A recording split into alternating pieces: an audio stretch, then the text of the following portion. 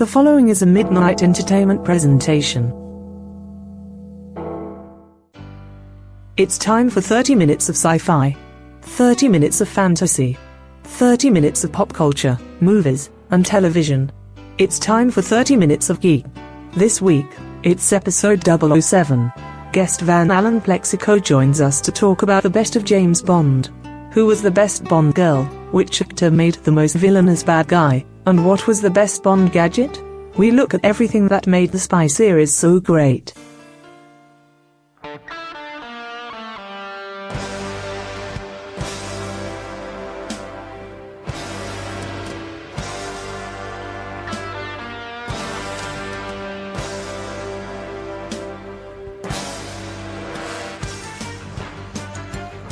And now, the only internet personality with a license to kill, the host of 30 Minutes of Geek, Jim Yelton. Ladies and gentlemen, boys and girls, and children of all ages, welcome to the summer premiere edition of the show that packs more value into 30 minutes than an entire day of free comic books. It's 30 Minutes of Geek, and I am your host, Jim Yelton. As we said at the top of the show, it's episode 007, and we've got a lot of Bond talk. We're going to talk the best of Bond with the best person to talk Bond with, author Van Allen Plexico. You've heard him on the podcast before. Before we get to our chat with Van, though, I do want to let you know about a couple of things that are coming up. The first thing is Memorial Day weekend in Kansas City, Missouri. We are going to be at Conquest 46. Conquest 46 is big this year because George R.R. Martin is one of the guests of honor, but we are going to be performing 30 Minutes of Geek live the Friday night of the convention. It's 30 Minutes of Geek presents Late Night at Conquest. We're going to be doing games, a lot of fan interaction. We're going to be talking Marvel superheroes. We're going to be talking the upcoming Star Wars movie. We're going to be getting a lot of back and forth with the fans. If you're in the Kansas City area, come out for that. I'm also going to be doing panels that weekend about music that I write to and soundtracks that I use for my books. Also podcasting and Joss Whedon television series. We're going to argue about whether Buffy was the best or Angel was the best or was it Firefly. And I'm sure there's going to be somebody that shows up and says that Dollhouse was the best. I don't know why, but we're going to have a lot of fun that weekend.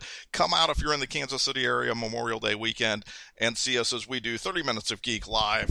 Also, we want to let you know if you haven't had a chance to check out midnight-entertainment.com lately, it's finally here, the 15th anniversary of The Swindlers of Doom, our science fiction adventure based on the original radio show. It's got the script, it's got artwork, it's got pre-production stuff that we did, it's got lots of Easter eggs, it's got tons of bonus material for the anniversary edition, over 200 pages of science fiction, excitement, and adventure. I always said I wanted to do a heist movie set in the Star Trek universe, and check that out, midnight-entertainment.com, or you can find it at amazon.com. It's The Swindlers of Doom, written by yours truly, and once you get it, go to Amazon and leave us a review and let us know what you thought. Alright, all that housekeeping's out of the way, let's get to Van Allen Plexico. What's your favorite gadget of all time? Geez. I knew you were going to ask me that, and I still just don't really. I probably have to just go with the Aston Martin, the original Aston Martin that did all the neat tricks. There's been so many, but he doesn't really have one definitive one beyond just a cool car, and that was the coolest car. So. Well, and mine is also a cool car. I almost picked the Aston Martin, but I figured you were going to. The one thing the Aston Martin didn't do that would have made it cooler is if it turned into a submarine when he drove into the water. And that happened in The Spy Who Loved Me. The Lotus. And I just loved that because it was like just the image of the car underwater is one of those things that always kind of makes me smile when I think of like Bond gadgets. But the Aston Martin, to comment on your pick, that was one of the things I loved in Skyfall. Mm-hmm. When they do the big reveal when he goes to like his storage unit and opens it up and pulls the cover off of the Aston Martin, because not only was it the original Aston Martin, but when they get in the car, it's all tricked out with all the gadgets and everything. And I'm like, where'd he get this? Like he hasn't been a 00 agent that long. Like it's not like, Q Branch gave it to him. Yeah. Like he's had this sitting in storage. Like I just thought that was like totally cool. I just thought maybe that was just options you could get from Aston Martin directly. Right. Apparently, there's multiple. Right. That's just one of the models they make is the one with all the weapons and stuff on it. Right. I've got to give an honorable mention though to a very small one, but that I really liked at the time. In Moonraker, the watch that shoots the two different kinds of rockets. I just think he needs that watch in every movie. Yeah. That's like the most useful thing he ever had, and he don't use it in that one movie. And that's the other thing talking about the gadgets that bothers me from movie to movie is, he always has his pre-mission briefing with Q. Oh yeah. Where he goes in and Q, has a couple of minutes to berate him and, comic relief and what have you. And, they show some gadget that they're working on that's still not quite right for the field yet. Yeah. and then he gives, Bond his 3 or 4 gadgets that he's somehow going to use throughout his mission. Why are those not like standard equipment from then on out? It's just what he needs for that particular story. Exactly. Because now pay attention, 007. He never comes back from a mission and goes, you know what, that was really useful. I'm glad you gave that to me. I think I need to keep that all the time now. That should be standard issue. The gold sovereigns in the suitcase, and that one just kind of took the cake for me. I'm like, under what circumstances, other than bribing a guy that's trying to kill you, are you ever going to need a strap full of gold coins? But, it's almost like Q is clairvoyant. Goes, now you'll be going into outer space, Bond, so pay attention here. This will only work in outer space. He always has like the one or two things that, I love that. Oh, I miss Desmond Llewellyn so much. Yeah. Oh, Quartermaster. Okay, so favorite Bond theme song? Oh, You Only Live Twice, just as the same as the movie. I love that song at the beginning of You Only Live Twice. That's a good one.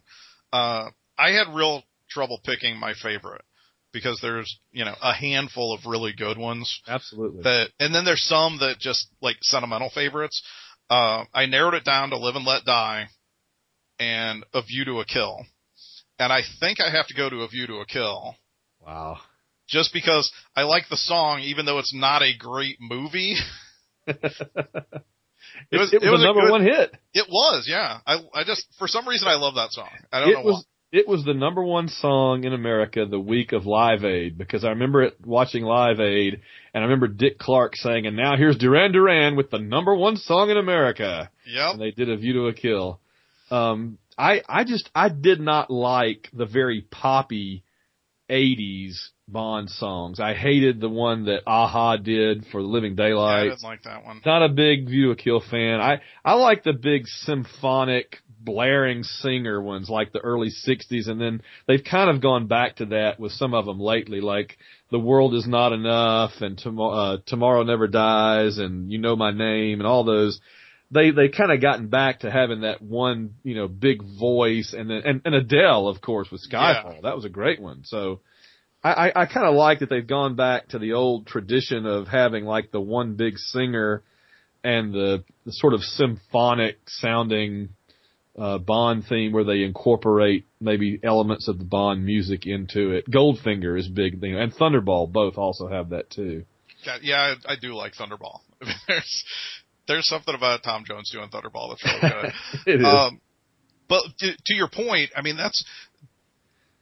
it became such a big thing for them to get a big recording artist to do the theme song for these movies. And I think you're right, because in the 80s, they were picking popular acts or popular singers and not necessarily strong voices that they could do a really big, epic, orchestral theme song with. Yeah. Which they also kind of got back on track with GoldenEye when Pierce Brosnan started, because I love the GoldenEye theme. Oh, yeah. Just because Tina Turner does such a great job with it.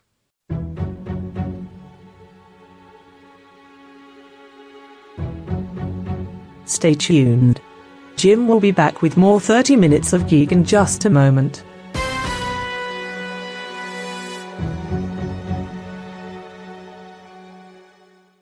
This This episode of 30 Minutes of Geek is sponsored in part by John Thornton's exciting series of science fiction adventure novels, The Colony Ship Eschaton, A Dying Earth, Dangerously Unproven Technologies, and two adventurers making a last-ditch effort to find a long-lost colony ship and save humanity. Begin the exciting 10-book series with the first novel, Recovery of a Colony Ship by John Thornton, available in print or for your Kindle at Amazon.com. When you need a professional who specializes in writing, photography, or web design, contact Tom Slayton. At Tom's website, TomSlayton.com, you'll find brilliant WordPress themes, discounts and links for fantastic online services, and sage wisdom from the master himself, Tom Slayton. TomSlayton.com even features a wonderful eclectic collection of photographs seldom seen elsewhere. Visit TomSlayton.com. That's TomSlatin.com. Jim and his guest Van Allen Plexico are back with more Bond talk on 30 Minutes of Geek. Okay, so moving along, favorite Bond girl? I think Wei Lin is my favorite, just barely edging out the Italian actress who played the Russian in From Russia with Love. Bianchi, I think her name was. Daniela Bianchi, yeah. So Wei Lin, Michelle Yeoh is awesome. I love Michelle Yeoh so much. And for her to be a Bond girl that kicked butt was just fantastic. And that was one of the few times that you saw Bond with a female counterpart that was, I was going to say his equal, but you might have to hedge your bets to say which one was better than the other, or if they were equal. I mean, there were situations where I think she was better than Bond. So we might have to go back and change "Nobody Does It Better" to "Nobody Does It Better Except Maybe Wei Lin." Right. Well, because I think they wanted to have that same vibe with Halle Berry. Yes. And Die Another Day, but it just didn't work for me. No. And not like Michelle Yeoh. Michelle Yeoh, you believe that she's doing that and that she's badass. Right. Well, and that was the thing. Like, she came to that Bond movie with experience and with the background of having been an action star. Yeah. So that's why it was cool. And I was like, well, yeah, I mean, if you're going to have, like, this Chinese secret agent, I mean, who else are you going to get? Absolutely. I mean, Jackie Chan, but then it would have been a Roger Moore movie. Exactly. Right. Mine, man, I could not pick. Because I love Diana Rigg so much. Yeah, well, and, like I said earlier when we were talking about On Her Majesty's Secret Service, like, that's the one female in a Bond movie that they did the story right. There was a reason why Bond fell in love with her. I love that, they killed her off at the end. Something that they kind of echoed in Casino Royale with Vesper. And I'm interested to see, now that we've got this kind of, like, hard reboot of Bond, like, is it possible that they could, like, circle back around and have Tracy in an upcoming movie and that's what I'm play wondering. That note again? I mean, that would be awesome. Yeah. I don't know. That's what I've been wondering. I mean, if you're going to reboot and they really are back around the Dr. No, then if you're bringing back Spectre, how long is it until you get do you even do Tracy again? Yeah. I don't know. I just it really makes me kind of chew my fingernails going, I'm not sure what I would do there, honestly.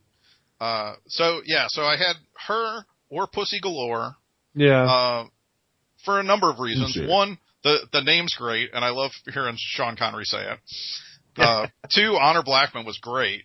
Oh, absolutely. And three, even beyond the name, and I mean, as much joking as people have made about the name over the years, Pussy Galore was a very strong character. Absolutely. And really held her own against Bond. And I love the dynamic of that relationship. It just kind of really worked for me. So I couldn't decide between Tracy or Pussy Galore. And then as a distant third, I had Solitaire played by Jane Seymour, just because that was kind of like my entry into the Bond movies. And when we were talking about Live and Let Die, I mentioned that. I mean, And I loved the fact that she was a virgin, and that's kind of how her abilities were formed, was that she was still a virgin, and the Bond ruined it. She couldn't see the future after she had sex with Bond. Yeah, a lot of women don't have a future after having sex with Bond. Right. And I tell you, I got to give an honorable mention to one of the playful, goofy ones. They had a great line where I forget which one it was. Maybe Diamonds Are Forever, where the very voluptuous girl says, "Hi, I'm Plenty." Oh, and he says, "I bet you are." And she says, "Plenty O'Toole." And he goes, "Oh, name for your father." That was awesome. Okay, Plenty O'Toole is not a great character in any of the Bond movies, but holy cow, Jill St. John. Yeah. Wow. And isn't she she's 90% naked through half that movie? Well, now wait, that's a different character. Jill St. John. Oh, wait, yeah. She's the leading lady. Plenty was just on there for 2 minutes. Yeah, she was the other one. She's the one that gets thrown over the balcony, right? I think. Right. Yeah. So I liked her better. Yeah. She was very impressive, but yeah. Yeah, and Jill St. John was fun, but I mean, she was just kind of like the hot actress of the moment that year, I guess. And so, was that 71? Yeah, so. Yeah. Okay, so we're down to your favorite hench person. Oh no. It was definitely not Stamper. No. in Tomorrow Never Dies. Oh, he's awful. Oh God. I think my favorite henchman moment is the big Sikh guy in Octopussy when they're on the plane and Louis Jourdan realizes that Bond is on the outside of the plane and he looks at his big Sikh servant and says, go out there and take care of him. And the guy's like, out there? Right. It's the only time in any of the movies that the henchman ever's like, seriously? You want me to do what? Usually the henchmen just go and do whatever and get killed. But he actually wanted to say, boss, I don't want to do that. So that was pretty cool. But, I don't know. Tell me what yours is and maybe I'll think of a better one. Well, after going through all of them, and I think I said this on Facebook about a month or two ago, something came up on Facebook and I said, when you talk about the henchman role in the various Bond movies, it comes down to Jaws, or Odd Job. It does. You're right. And it's either one of the two, and you're either a Jaws fan or an Odd Job fan. And I just the look and the performance from Odd Job is just something that I just find enjoyment with. I mean, he has no lines, and he doesn't really do a lot, but it's just this big, bulky guy. It just kind of some of the looks that he has, and just the final fight with him and Bond at Fort Knox. I mean, it's just, I really love Odd Job. I do too. I have to agree. And I'll tell you the other funny thing about Jaws is, in the first half of Moonraker, Jaws isn't in it. Yeah. He had just been in the one before it, The Spy Who Loved Me, and Bond kills the Asian martial arts guy that was Drax's henchman. And so there's just this little bit where Drax is on the telephone ordering a new henchman. And the guy, and he goes, oh, you can get him? Okay, fine. And then you see Jaws. It's almost like Jaws was unemployed after Stromberg died. And he's back at the henchman unemployment agency when Drax calls. And oh, he's available? Who do you call? Is it an unlisted number? I mean, do they have an ad someplace and you just call? In the Marvel universe, you call the Taskmaster, but I don't know who you call in the James Bond universe. We have some bills to pay. Whose bill? 30 Minutes of Geek will return after this short break.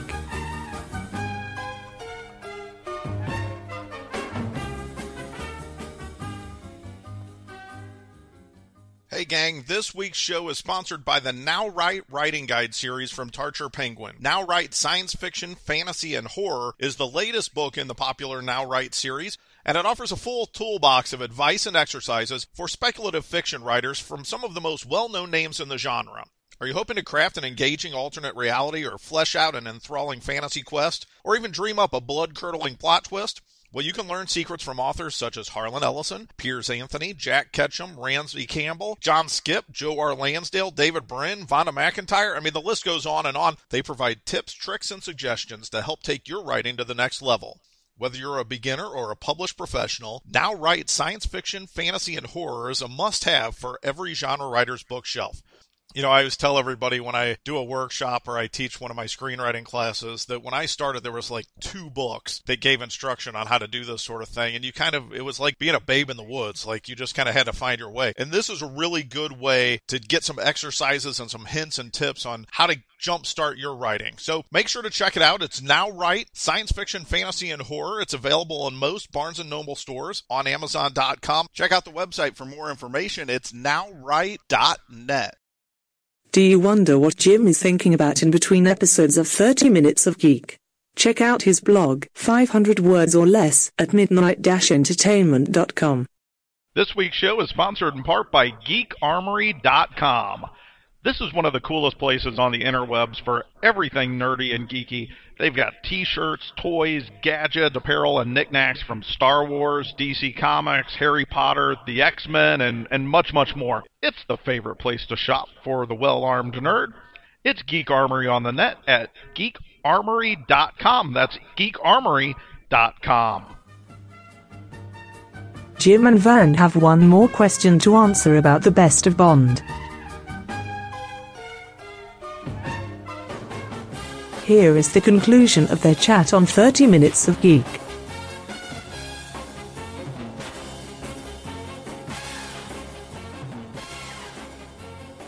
Well, and this brings us to the final one I have. Okay. Favorite villain of all time in a Bond movie. Oh, gosh. I know, and this is the tough one because there's so many good ones. Oh, yeah. Well, you know who I think my favorite one, though, probably is really... because above all the others, I mean, there's so many others. I really love Drax. I love Drax in Moonraker, even though he doesn't really do very much. He's just kind of like a houseplant in most of that movie. But I just like something about him. But I think you just can't get past Ernst Stavro Blofeld. And I think that, honestly, I'm probably the only person that's going to say this. I don't think you'll probably ever find anybody else that agrees with me, but I really think my favorite Blofeld was Charles Gray. I was going to say that, yeah. He's the only Blofeld with hair, isn't he? Well, no. In Never Say Never Again, we get the always awesome Max von Sydow. Yeah. But that's not in continuity. But I think in the in the Eon movies, he's the only one with hair. Yeah, he is. So, but I really liked his kind of pompous, British, arrogant seeming Blofeld as opposed to the more creepy, foreign seeming, Belgian. Obviously, he's always supposed to be Belgian, but I like that Bond's main arch enemy is from Belgium. There's just something somehow that's just it's like a creepy bureaucrat, from Belgium. Right. That just works somehow. He's not Russian. He's not German. He's freaking Belgian. I like that. Who's your favorite? It's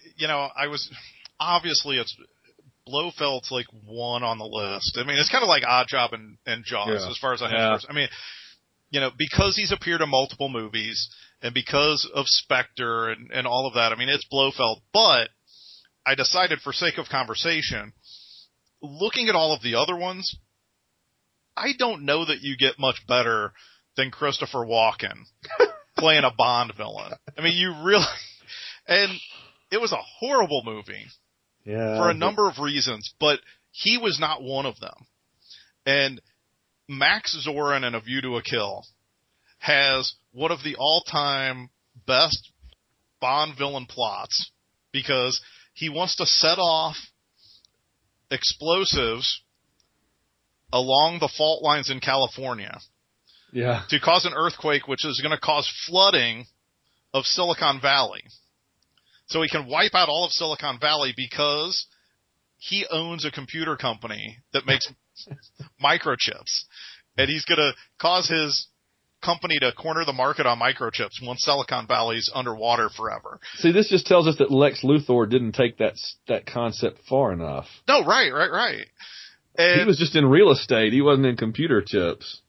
And it was just, the the concept of the character and what Walken did with it, I mean, it was just, one of those over-the-top performances that only works in a Bond movie. And I've always wondered if it had happened earlier in the Roger Moore run, where Moore was not as old as he was, or if it had happened after Moore retired from the Bond role, if that would have been a stronger movie. Because it's very jokey, and there's a lot of gimmicky stuff that happens in it. I don't really like Tanya Roberts as the female lead. I've never liked her in anything she's done. But it's got a really great performance from Christopher Walken. Grace Jones plays his henchwoman, who gets to have a really good fight with Bond. Which, yeah, that's true. On the Eiffel Tower, that part's pretty neat, too. Which, again, doesn't work because Roger Moore at that point was like 112 years old. No. But would you want to live in a world where Christopher Walken had not at some point played a Bond villain? No, and that's what, when you look at the people that have played villains in the Bond movies, I mean, they've done a fairly good job of casting them. Yeah. Absolutely. Even with some of the lesser known actors, I mean, they've all come through and given memorable performance. I don't know that there's been a bad villain in a Bond movie. Yeah, it's arguable, but yeah. Fair. Yeah. Okay, well, that's going to wrap things up. I think that's everything I've got on my list. Okay. Do you have any last comments to make about Bond? As we celebrate, this is, I know I told you this, but this is our 7th episode, so obviously with episode 007, I couldn't not talk about Bond. So what are your final thoughts on Bond to wrap things up? Just one of my favorite series. It's something I've watched from when I was a little kid. My daughter is 6 now, and for her whole life we've watched them together, so she's the only 6-year-old girl I know of that knows all the movies, all the theme songs, all the Bonds. So I'm passing that on to the next generation, and my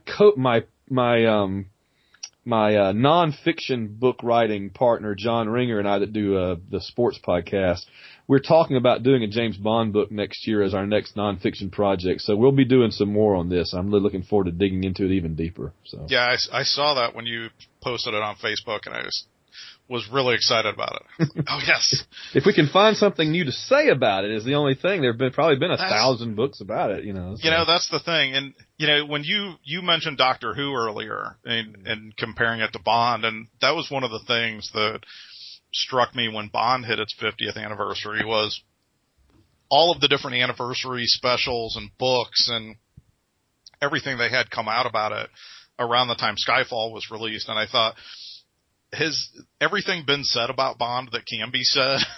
Yeah, I know. Before they come up with a new movie or they take it in a different direction, and it's like, there's so much that's been written about it. So I'm looking forward to your take on it. Yeah, we'll have to see what we can come up with. This episode of the show is sponsored in part by Ace Designs Media. With hundreds of web design projects under their belt and over 200 happy customers, the Ace Designs Media team knows how to build beautiful, interactive websites, and they can help with yours too. Whether your business needs a site that will simply wow your customers, or you need to add advanced features like e-commerce or blogs, their affordable prices mean that there is no longer any reason to say no to a high-quality, engaging website. So say yes and take the first step towards a new dynamic web presence for your business and visit the Ace website at acedesignsmedia.com.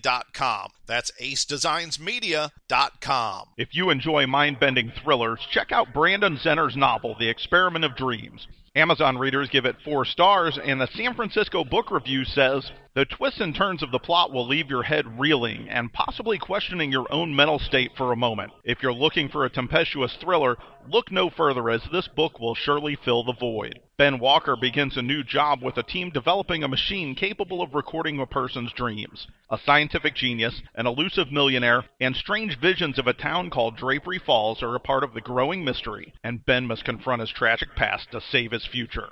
Not all memories are truth, and not all dreams are lies, in The Experiment of Dreams by Brandon Zenner.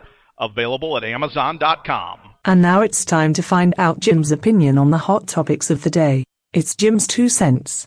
Well, one of the big genre stories across the internet this week had to do with, of all things, action figures and toys. Hasbro, as part of its massive merchandising for Avengers Age of Ultron, released the Marvel, let me make sure I get this right, the Marvel Avengers Age of Ultron Cycle Blast Quinjet vehicle. Man, that's a mouthful. This thing is pretty darn cool, though. It looks just like the Avengers Quinjet from the movies, and it even has a ramp that pops out from underneath, and it launches a motorcycle out of the jet, just like in the movie. So it allows kids to recreate one of the cooler action beats of the movie with one glaring problem. You see, in the movie, it's Scarlett Johansson's Black Widow who blasts out of the Quinjet and rides the motorcycle into battle, essentially turning the tide against Ultron and saving Captain America from having his ass handed to him by an evil sentient robot. However, the toy keeps Black Widow on the sidelines as it comes with a Captain America figure riding the cycle. We actually had quite a lively discussion on Facebook this week with some of my fellow authors and superhero fans and listeners of the show all chiming in on the pros and cons of the decision by Hasbro and Marvel to replace Black Widow with Cap. Now, I can understand both sides of the argument. However, I have two smart, funny, beautiful daughters, including one who is a budding MCU fan when she isn't watching Doctor Who. And I think this is one of those times when a huge company should have erred on the side of being more inclusive of girls who might want to relive one of the best action moments a female hero has had in a superhero movie ever, instead of saying, quote, boys won't buy a girl action figure. Really, Hasbro? I mean, really?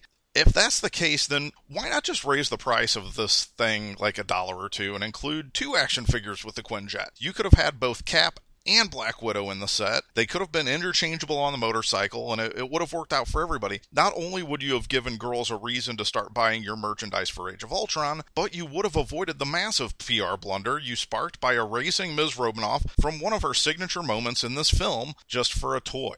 And here's one last thing to ponder.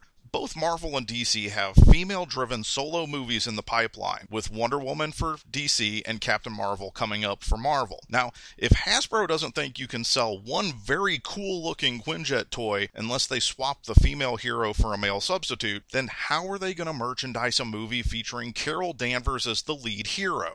And the thing is, Captain Marvel's less well-known to the general public than Black Widow is after Nat's appearances in 4 of the biggest movies of all time. One can only hope that DC's toy partners have a better handle on things, because I gotta tell you, if a legacy character like Wonder Woman becomes MIA from the merchandising of Batman v Superman and Justice League, then young girls who are interested in and inspired by strong, heroic women might as well go back into the kitchen to play with Barbie and Easy Bake Ovens. The problem isn't profit margins or trying to sell a product when there's very little demand. The real issue here is that more companies need to stop paying lip service to having female characters who are role models and actually put their money where their mouth is in every part of the process, including marketing and merchandising these very franchises. And that means making sure that Black Widow can save Captain America from a genocidal robot while riding a motorcycle that launches out of the back of a Quinjet. I'm just saying.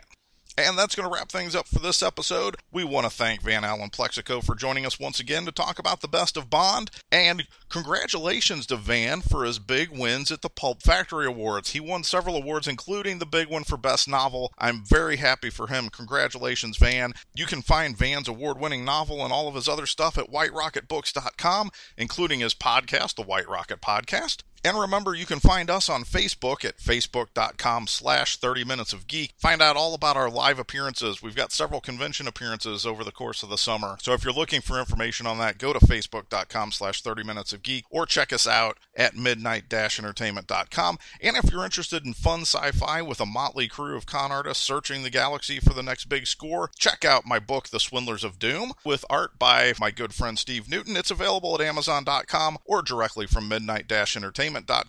And a very special thanks to you for listening. I really appreciate the 30 minutes you spend with me each episode, and I'm very honored that you're spreading the word and that you keep coming back episode after episode. We're now on iTunes as well as the Midnight Entertainment website, and it's even easier to add us to your RSS feed list through iTunes. For 30 Minutes of Geek, I'm Jim Yelton, reminding you that a brave man likes the feel of nature on his face, but a wise man remembers to bring an umbrella. See you next time.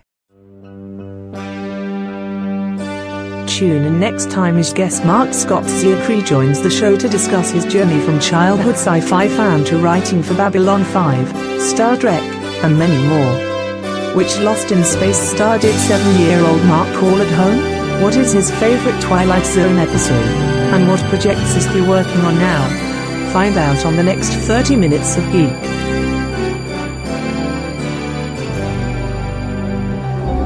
Find out more about Midnight's exciting offerings, including a full library of 30 Minutes of Geek episodes, bonus content, blogs, and much more at midnight-entertainment.com.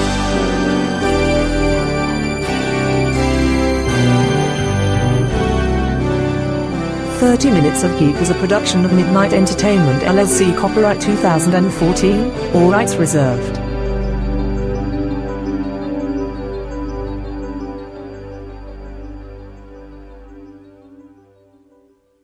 Well, kids, that's all you